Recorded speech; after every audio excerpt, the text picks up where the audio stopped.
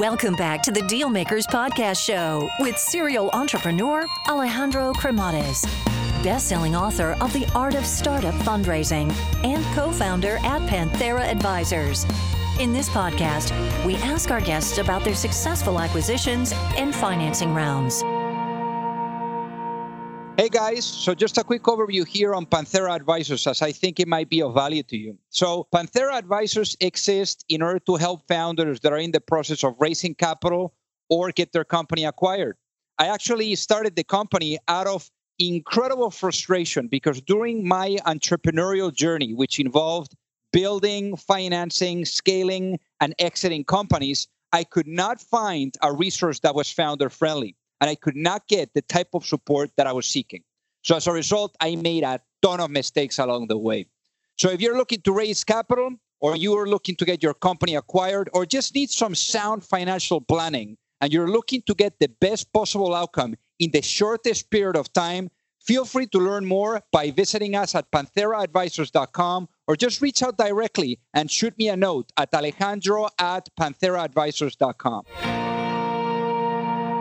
Alrighty, hello everyone, and welcome to the Deal Maker Show. So I'm very excited about the guest that we have today. I think that we're going to be learning quite a lot about, the healthcare tech sector and, how to build it, how to scale it, how to finance it, and how to exit it. So the full cycle. So I guess without further ado, I'd like to welcome our guest today, Jean Nehme. Welcome to the show today.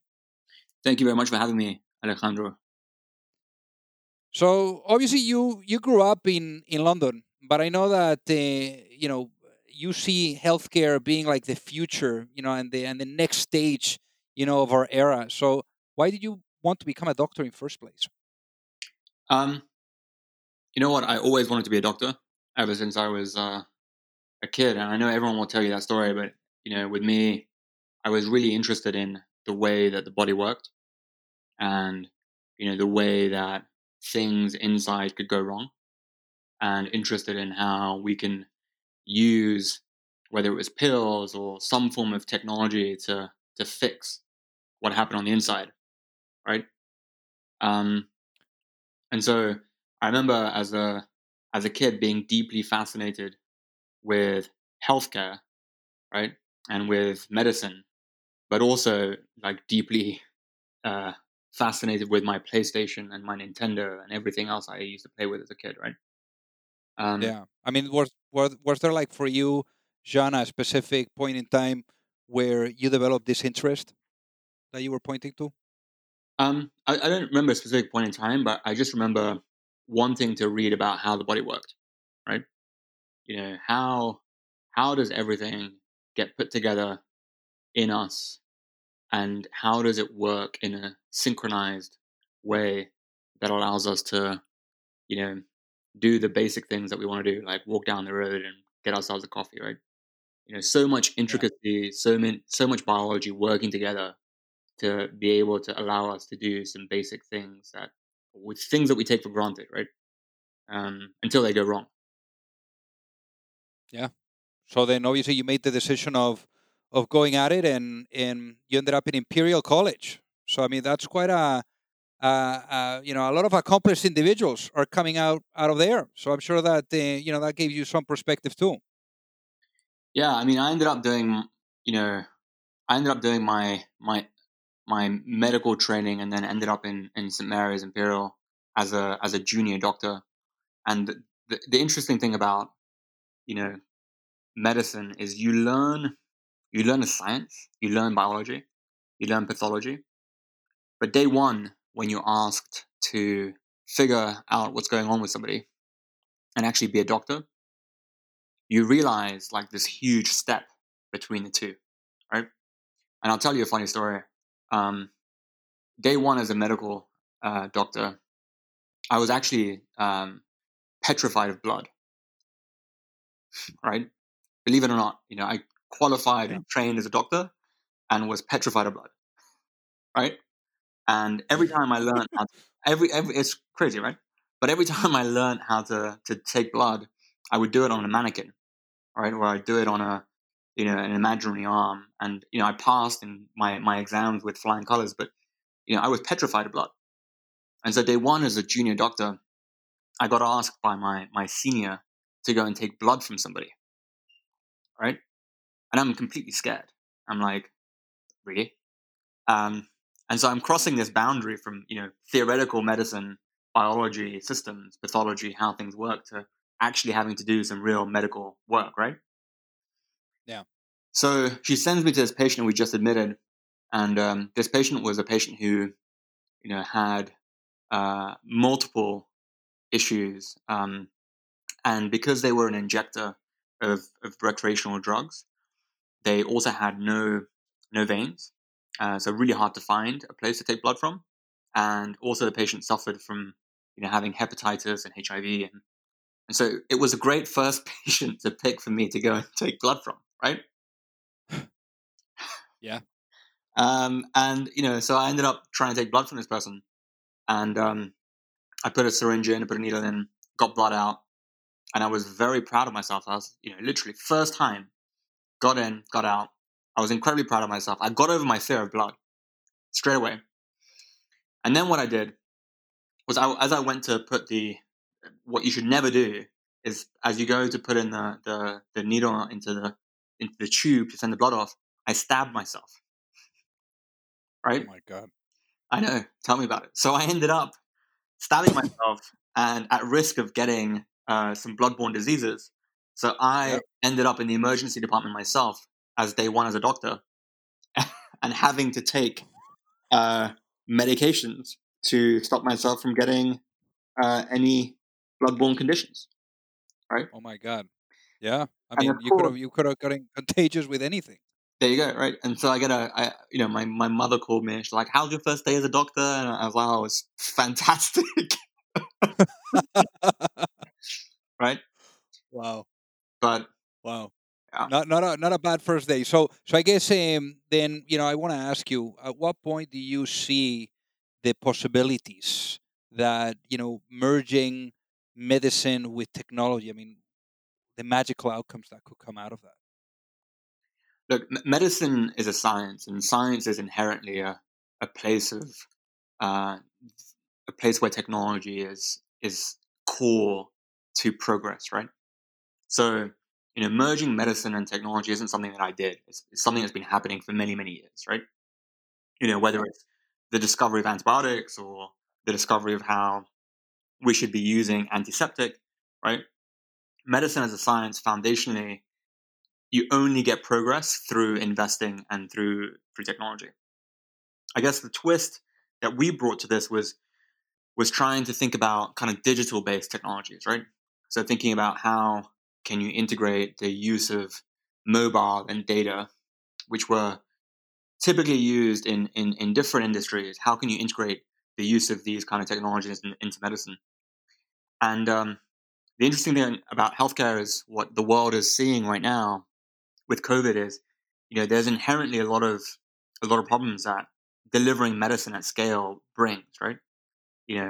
Um, the big issue is how do you deliver consistent, repeatable care to everybody in a way that it scales, in a way that makes sure that you know um, patients who are getting treatment in New York get the best treatment possible in a way that's equivalent and equal to patients who are being treated in Wyoming, right? Um, and so Yeah. the possibilities are endless because the challenge and the problems of trying to deliver healthcare is real and is there. And just opening up your eyes, you realize that maybe there are things that we can do better.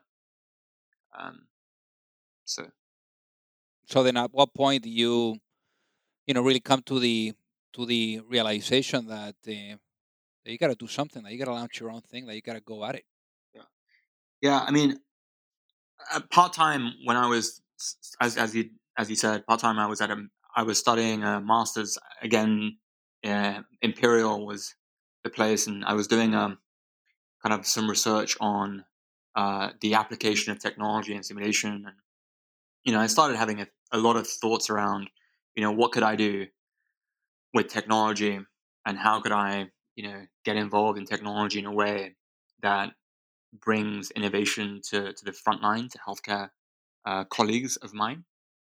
And during that time and after I finished that master's, I, started really applying myself in this space, right?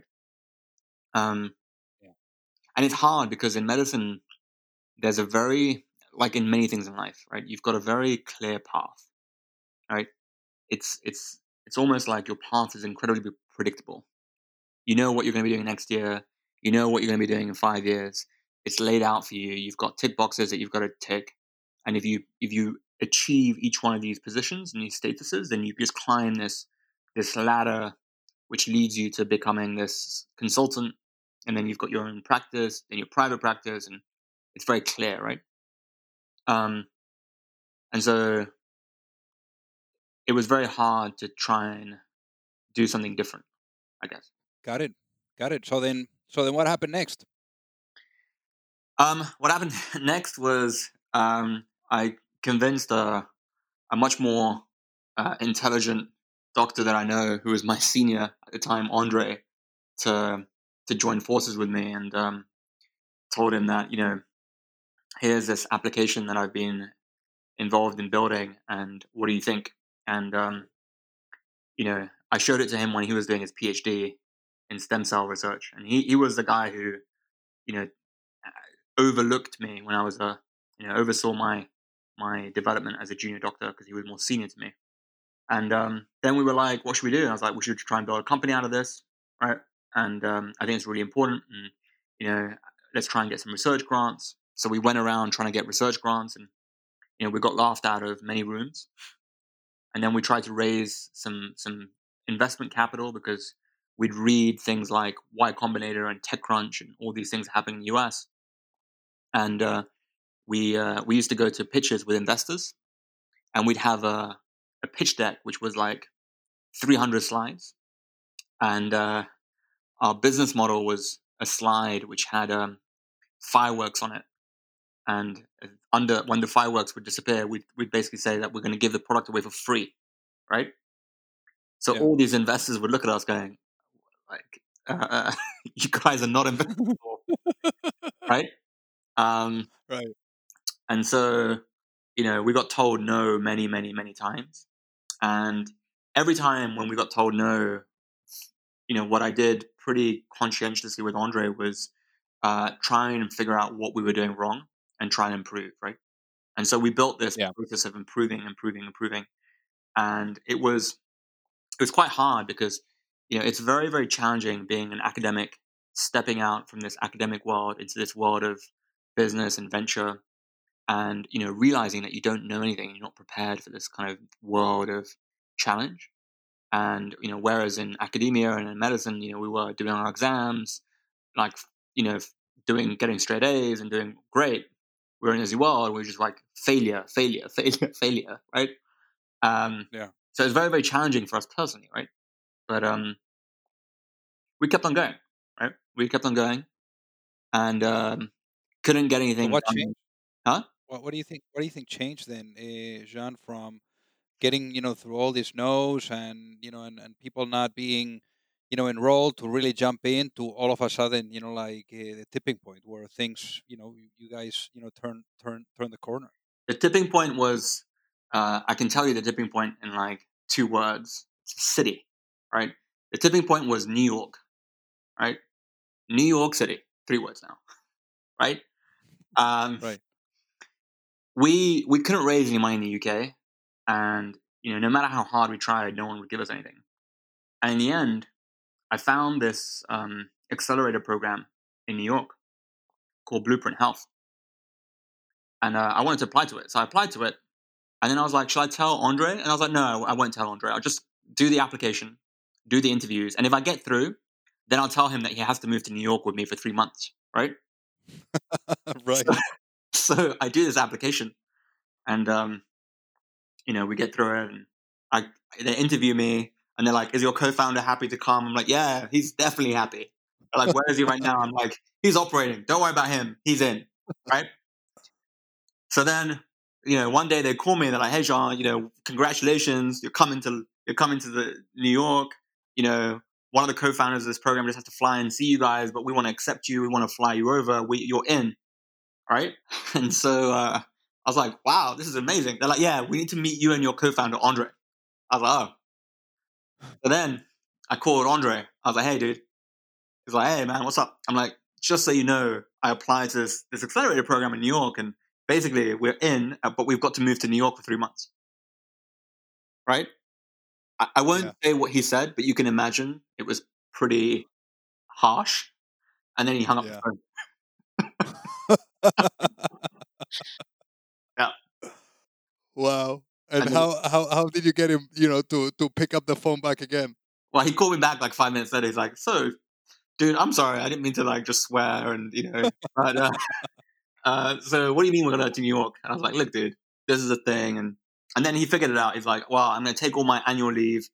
At the time, me and Andre never mentally made the decision that we had to leave medicine to build this, right? We just thought that we could build like, a crazy, huge $1 billion company by not leaving medicine and by being like doctors. But everybody expected us to leave, right? They expected us to have real skin in the game. And he was like, we're both like, oh, we'll take all our holidays and we'll find a way. Anyway, we took all our holidays, we found a way, and we ended up in New York doing this accelerator program. And day one, we walk into this huge loft, super cool, graffiti everywhere, health tech, the style, right? The Y Combinator, sleek, loft, style. And there we are with our shirts, our ties, our suit, and all these people around us, like with trainers and sneakers and T-shirts, right? Yeah. And they were like, hey, who are you guys? I'm like, well, sorry to bother you guys. We're here to become like, entrepreneurs. They're like, oh, okay. Sit over there. So we sat down. And then I remember we all had to introduce ourselves, right? So we had all these like really cool hipsters like, yo, I'm like, Josh, I'm building this company that's going to change like the world. I'm like, oh, cool. Wow. So then me and Andre get up on stage and we're like, hi guys, really sorry to bother you here. We're just two doctors really trying hard to build this surgery tool. We think it's really, really special. We're going to make it like amazing. And, we're trying really hard, but we don't know if it's completely there yet. We've got a lot of work. It's quite average right now, but we've got a few thousand downloads. So we're, so the guys who run it grabbed me and Andre afterwards, like, hey guys, like 2 things. One, like, can you stop apologizing for being around? It's like, can lose the Britishness, right? Just stop apologizing and just stand up and say that you're awesome and you're doctors and you're entrepreneurs. And we're like, oh, really? It's like, yeah, and also just lose the shirts and the ties. So that was our. That's awesome. That was our introduction to New York. Got it. And then how would you say that you were saying that for you guys this was a turning point. So how was that? I mean, obviously you talked to us about what was the before and then what was the after? What happened after this? So what we realized at this point in time was we had to build a business. Before we were like purely academically thinking. Everything we approached was, how do you validate? What's the hypothesis? And a lot of that is correct in terms of how to test and build things. But what we learned in the US was you have to get on the phone, you have to make sales, you have to make calls, you have to get people excited.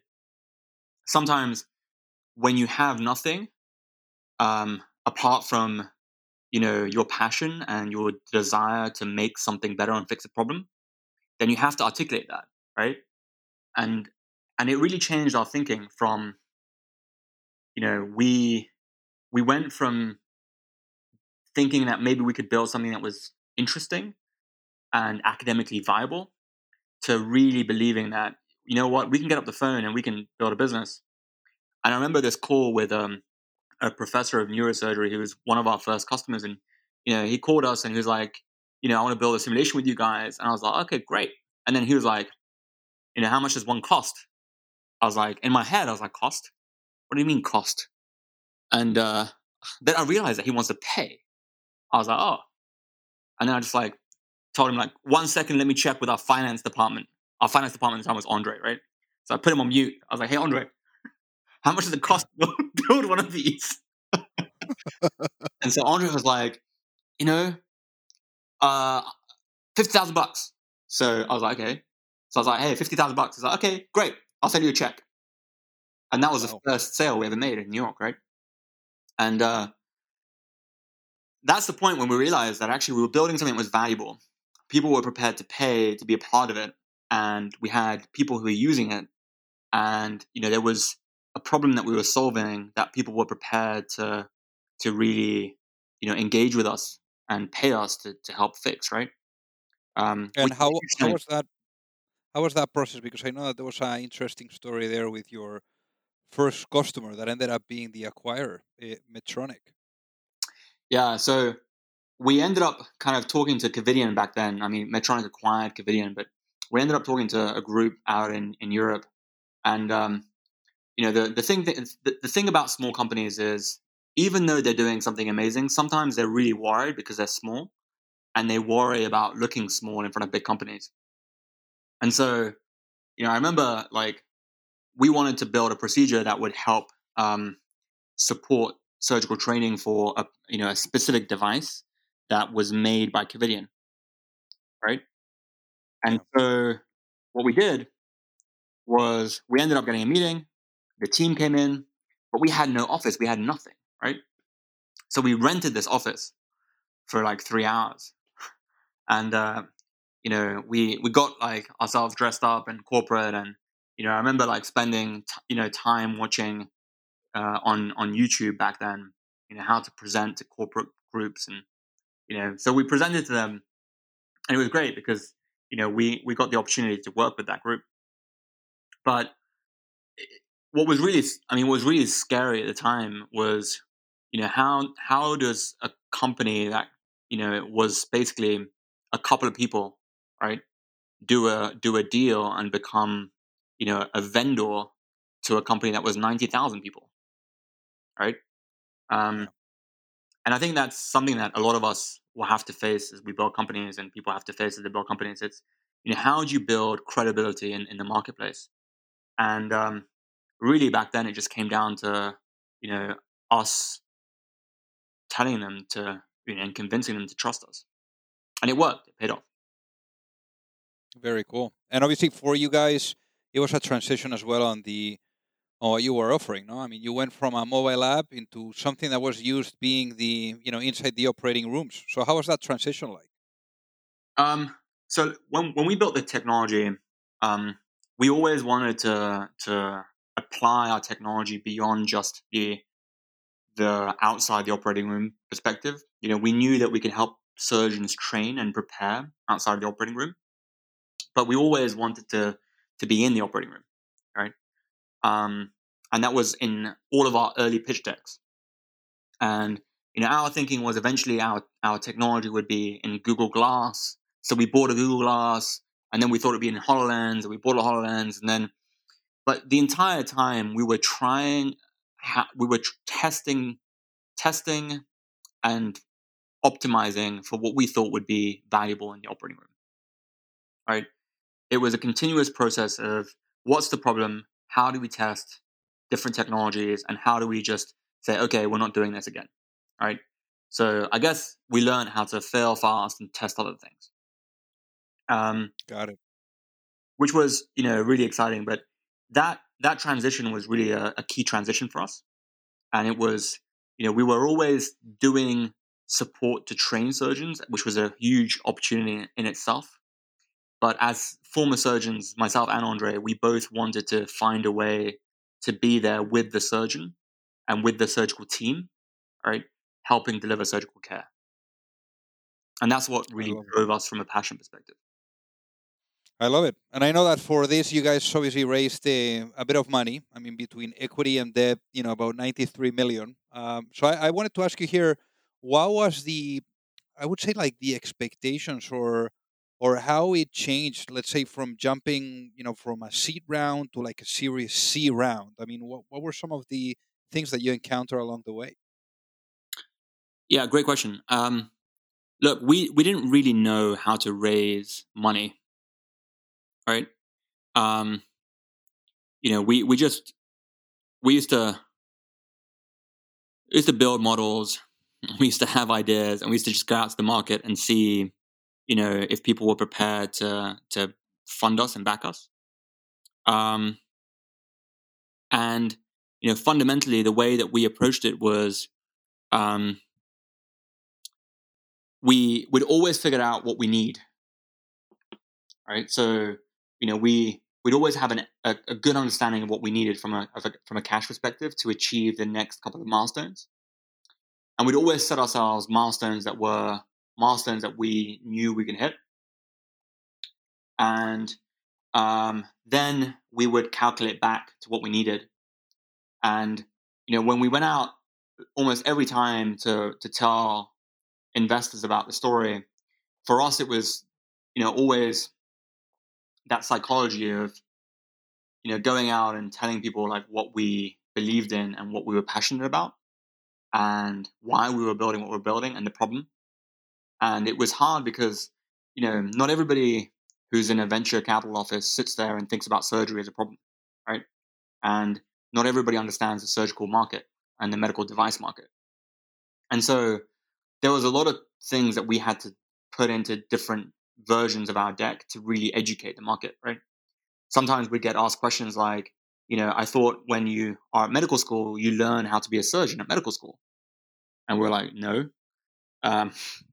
So I think it was, the process, I think, was a process of going out to the market and learning from the questions that people asked us and then making our narrative better, but always being very clear about what we needed and being consistent about what we needed and why we needed it. And that was the reason I think investors backed us.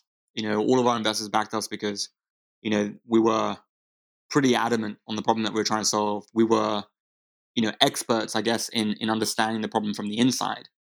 And we were just using the technology as a tool and a mechanism to fix the problem. So that was really it.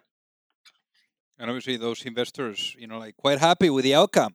For many of them, the best exit that they've ever had, and one of the largest exits in Europe. So I guess, Jean, why did you guys decide to sell the business? I mean, why did you guys go with the acquisition? It seems that things were heading in the right direction.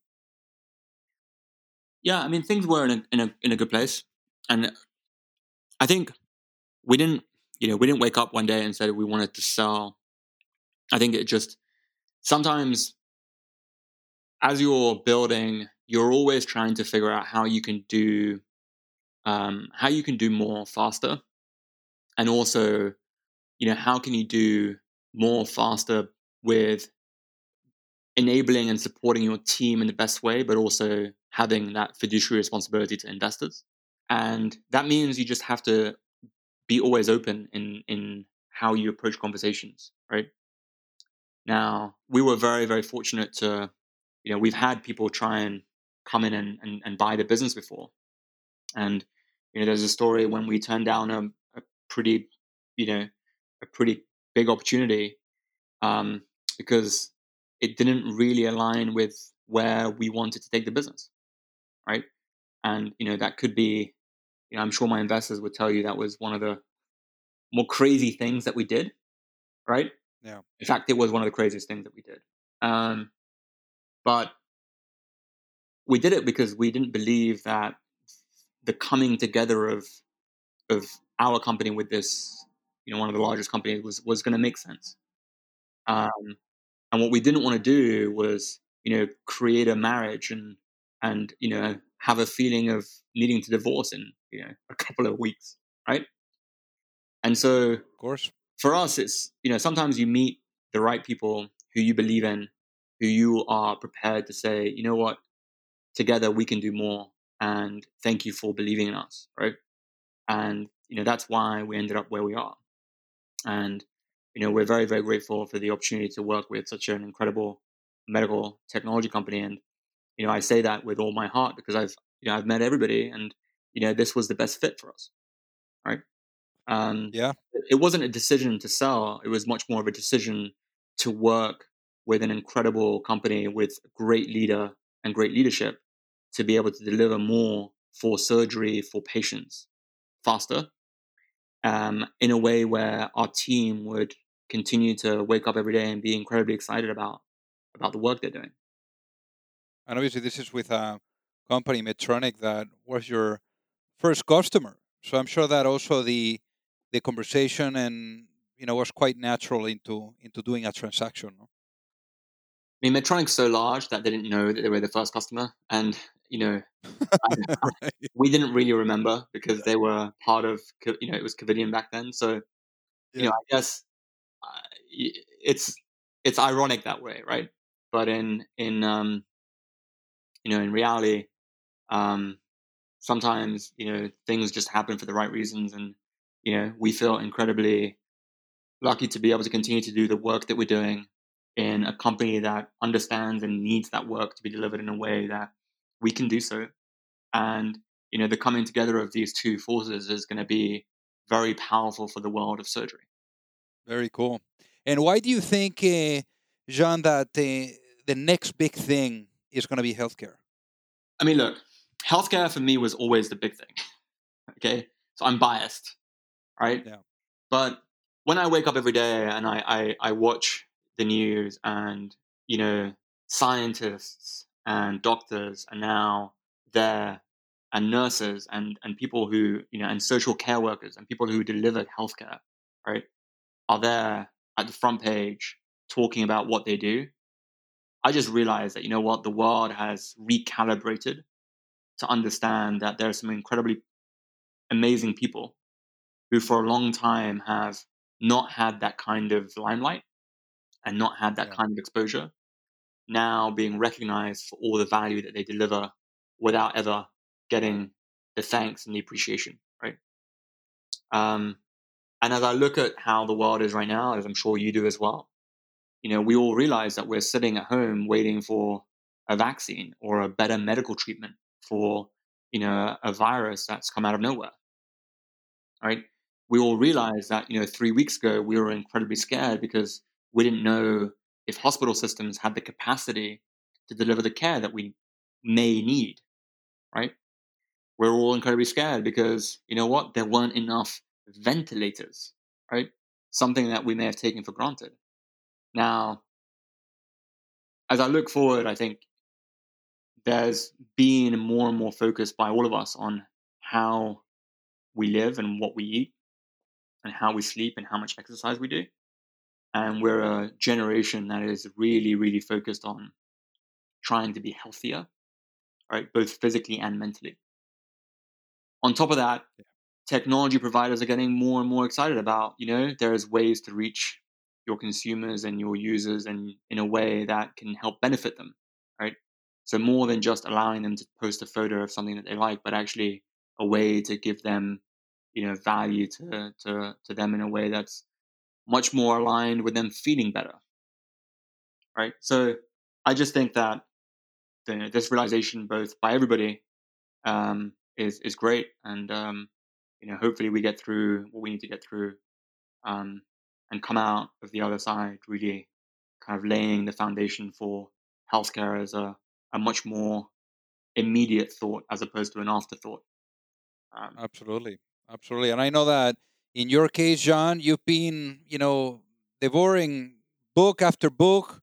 And I wanted to ask you here, like, what's the best book you've read in the last couple of weeks? I'm reading a great book right now. It's called Lifespan, Okay. by David Sinclair, and it was sent to me by a great venture capitalist, someone who I really admire actually, and an investor in us, a guy called Joe Lonsdale, who was one of our investors from 8VC. And it's basically looks at I say basically, but the focus is aging, Okay. and trying to understand aging as a process and how um, we can better solve for aging. Whether or not we can stop it or reverse it, we'll see one day, right? But we're all aging, Very and if we can stop it, it would be interesting. Absolutely. So talking about aging, so you've definitely aged quite a bit since you started, the business. And Thank you and for I want to reminding me. ask you. So when you first started, I mean, digital surgery. I mean, come on, you started this in 2013. I mean, obviously you've had like an amazing journey here. Tons of lessons learned. So if let's say if you had the chance, Sean, to go back in time and have a chat with your younger self, with perhaps that younger John that was thinking about starting a business, what would be that one piece of business advice that you would give to yourself, knowing what you know now, and why? So look, this is a really good question. So I look at this in two ways, right? And I haven't prepared for this answer, but I guess the first way is, if I look back at my younger self, I would probably tell myself to just enjoy the journey more, and even in the difficult times and the up times, spend more time enjoying it, right? As opposed to worrying about what's to come in the future. And then actually I would ask my younger self to remind my older self, so the other way around, of why it's important to make mistakes and to, we did a lot of crazy things back then, right? Two doctors who had no idea about how to build a business, leave medicine and leave a very amazing career pathway to build a business, thinking they're going to build a huge business without any real facts or any proven track record or anything. So we did pretty crazy things back then. So I guess I'd remind everybody's younger self, right, to remind your current self that, being young and quote unquote foolish is actually really interesting, and it gets you into interesting places and interesting opportunities, right? So it'll be a dialogue between my older and my younger self. I love it. So Jean, for the people that are listening, what is the best way for them to reach out and say hi? I'm pretty accessible on LinkedIn, Twitter, and if anybody feels like they'd love to share an idea or a dilemma, I'm always somebody who will respond to emails, and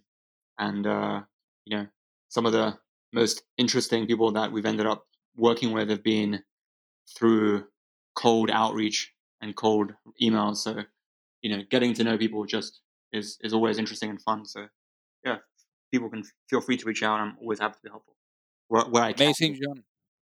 Amazing. Well, thank you so much, John, for being on the Dealmaker Show today.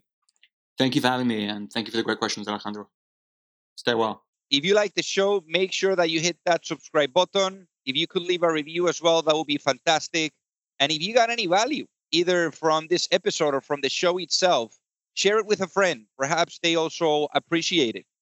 So also remember that if you need any help, whether it is with your fundraising efforts or with selling your business, you can reach me at alejandro@pantheraadvisors.com.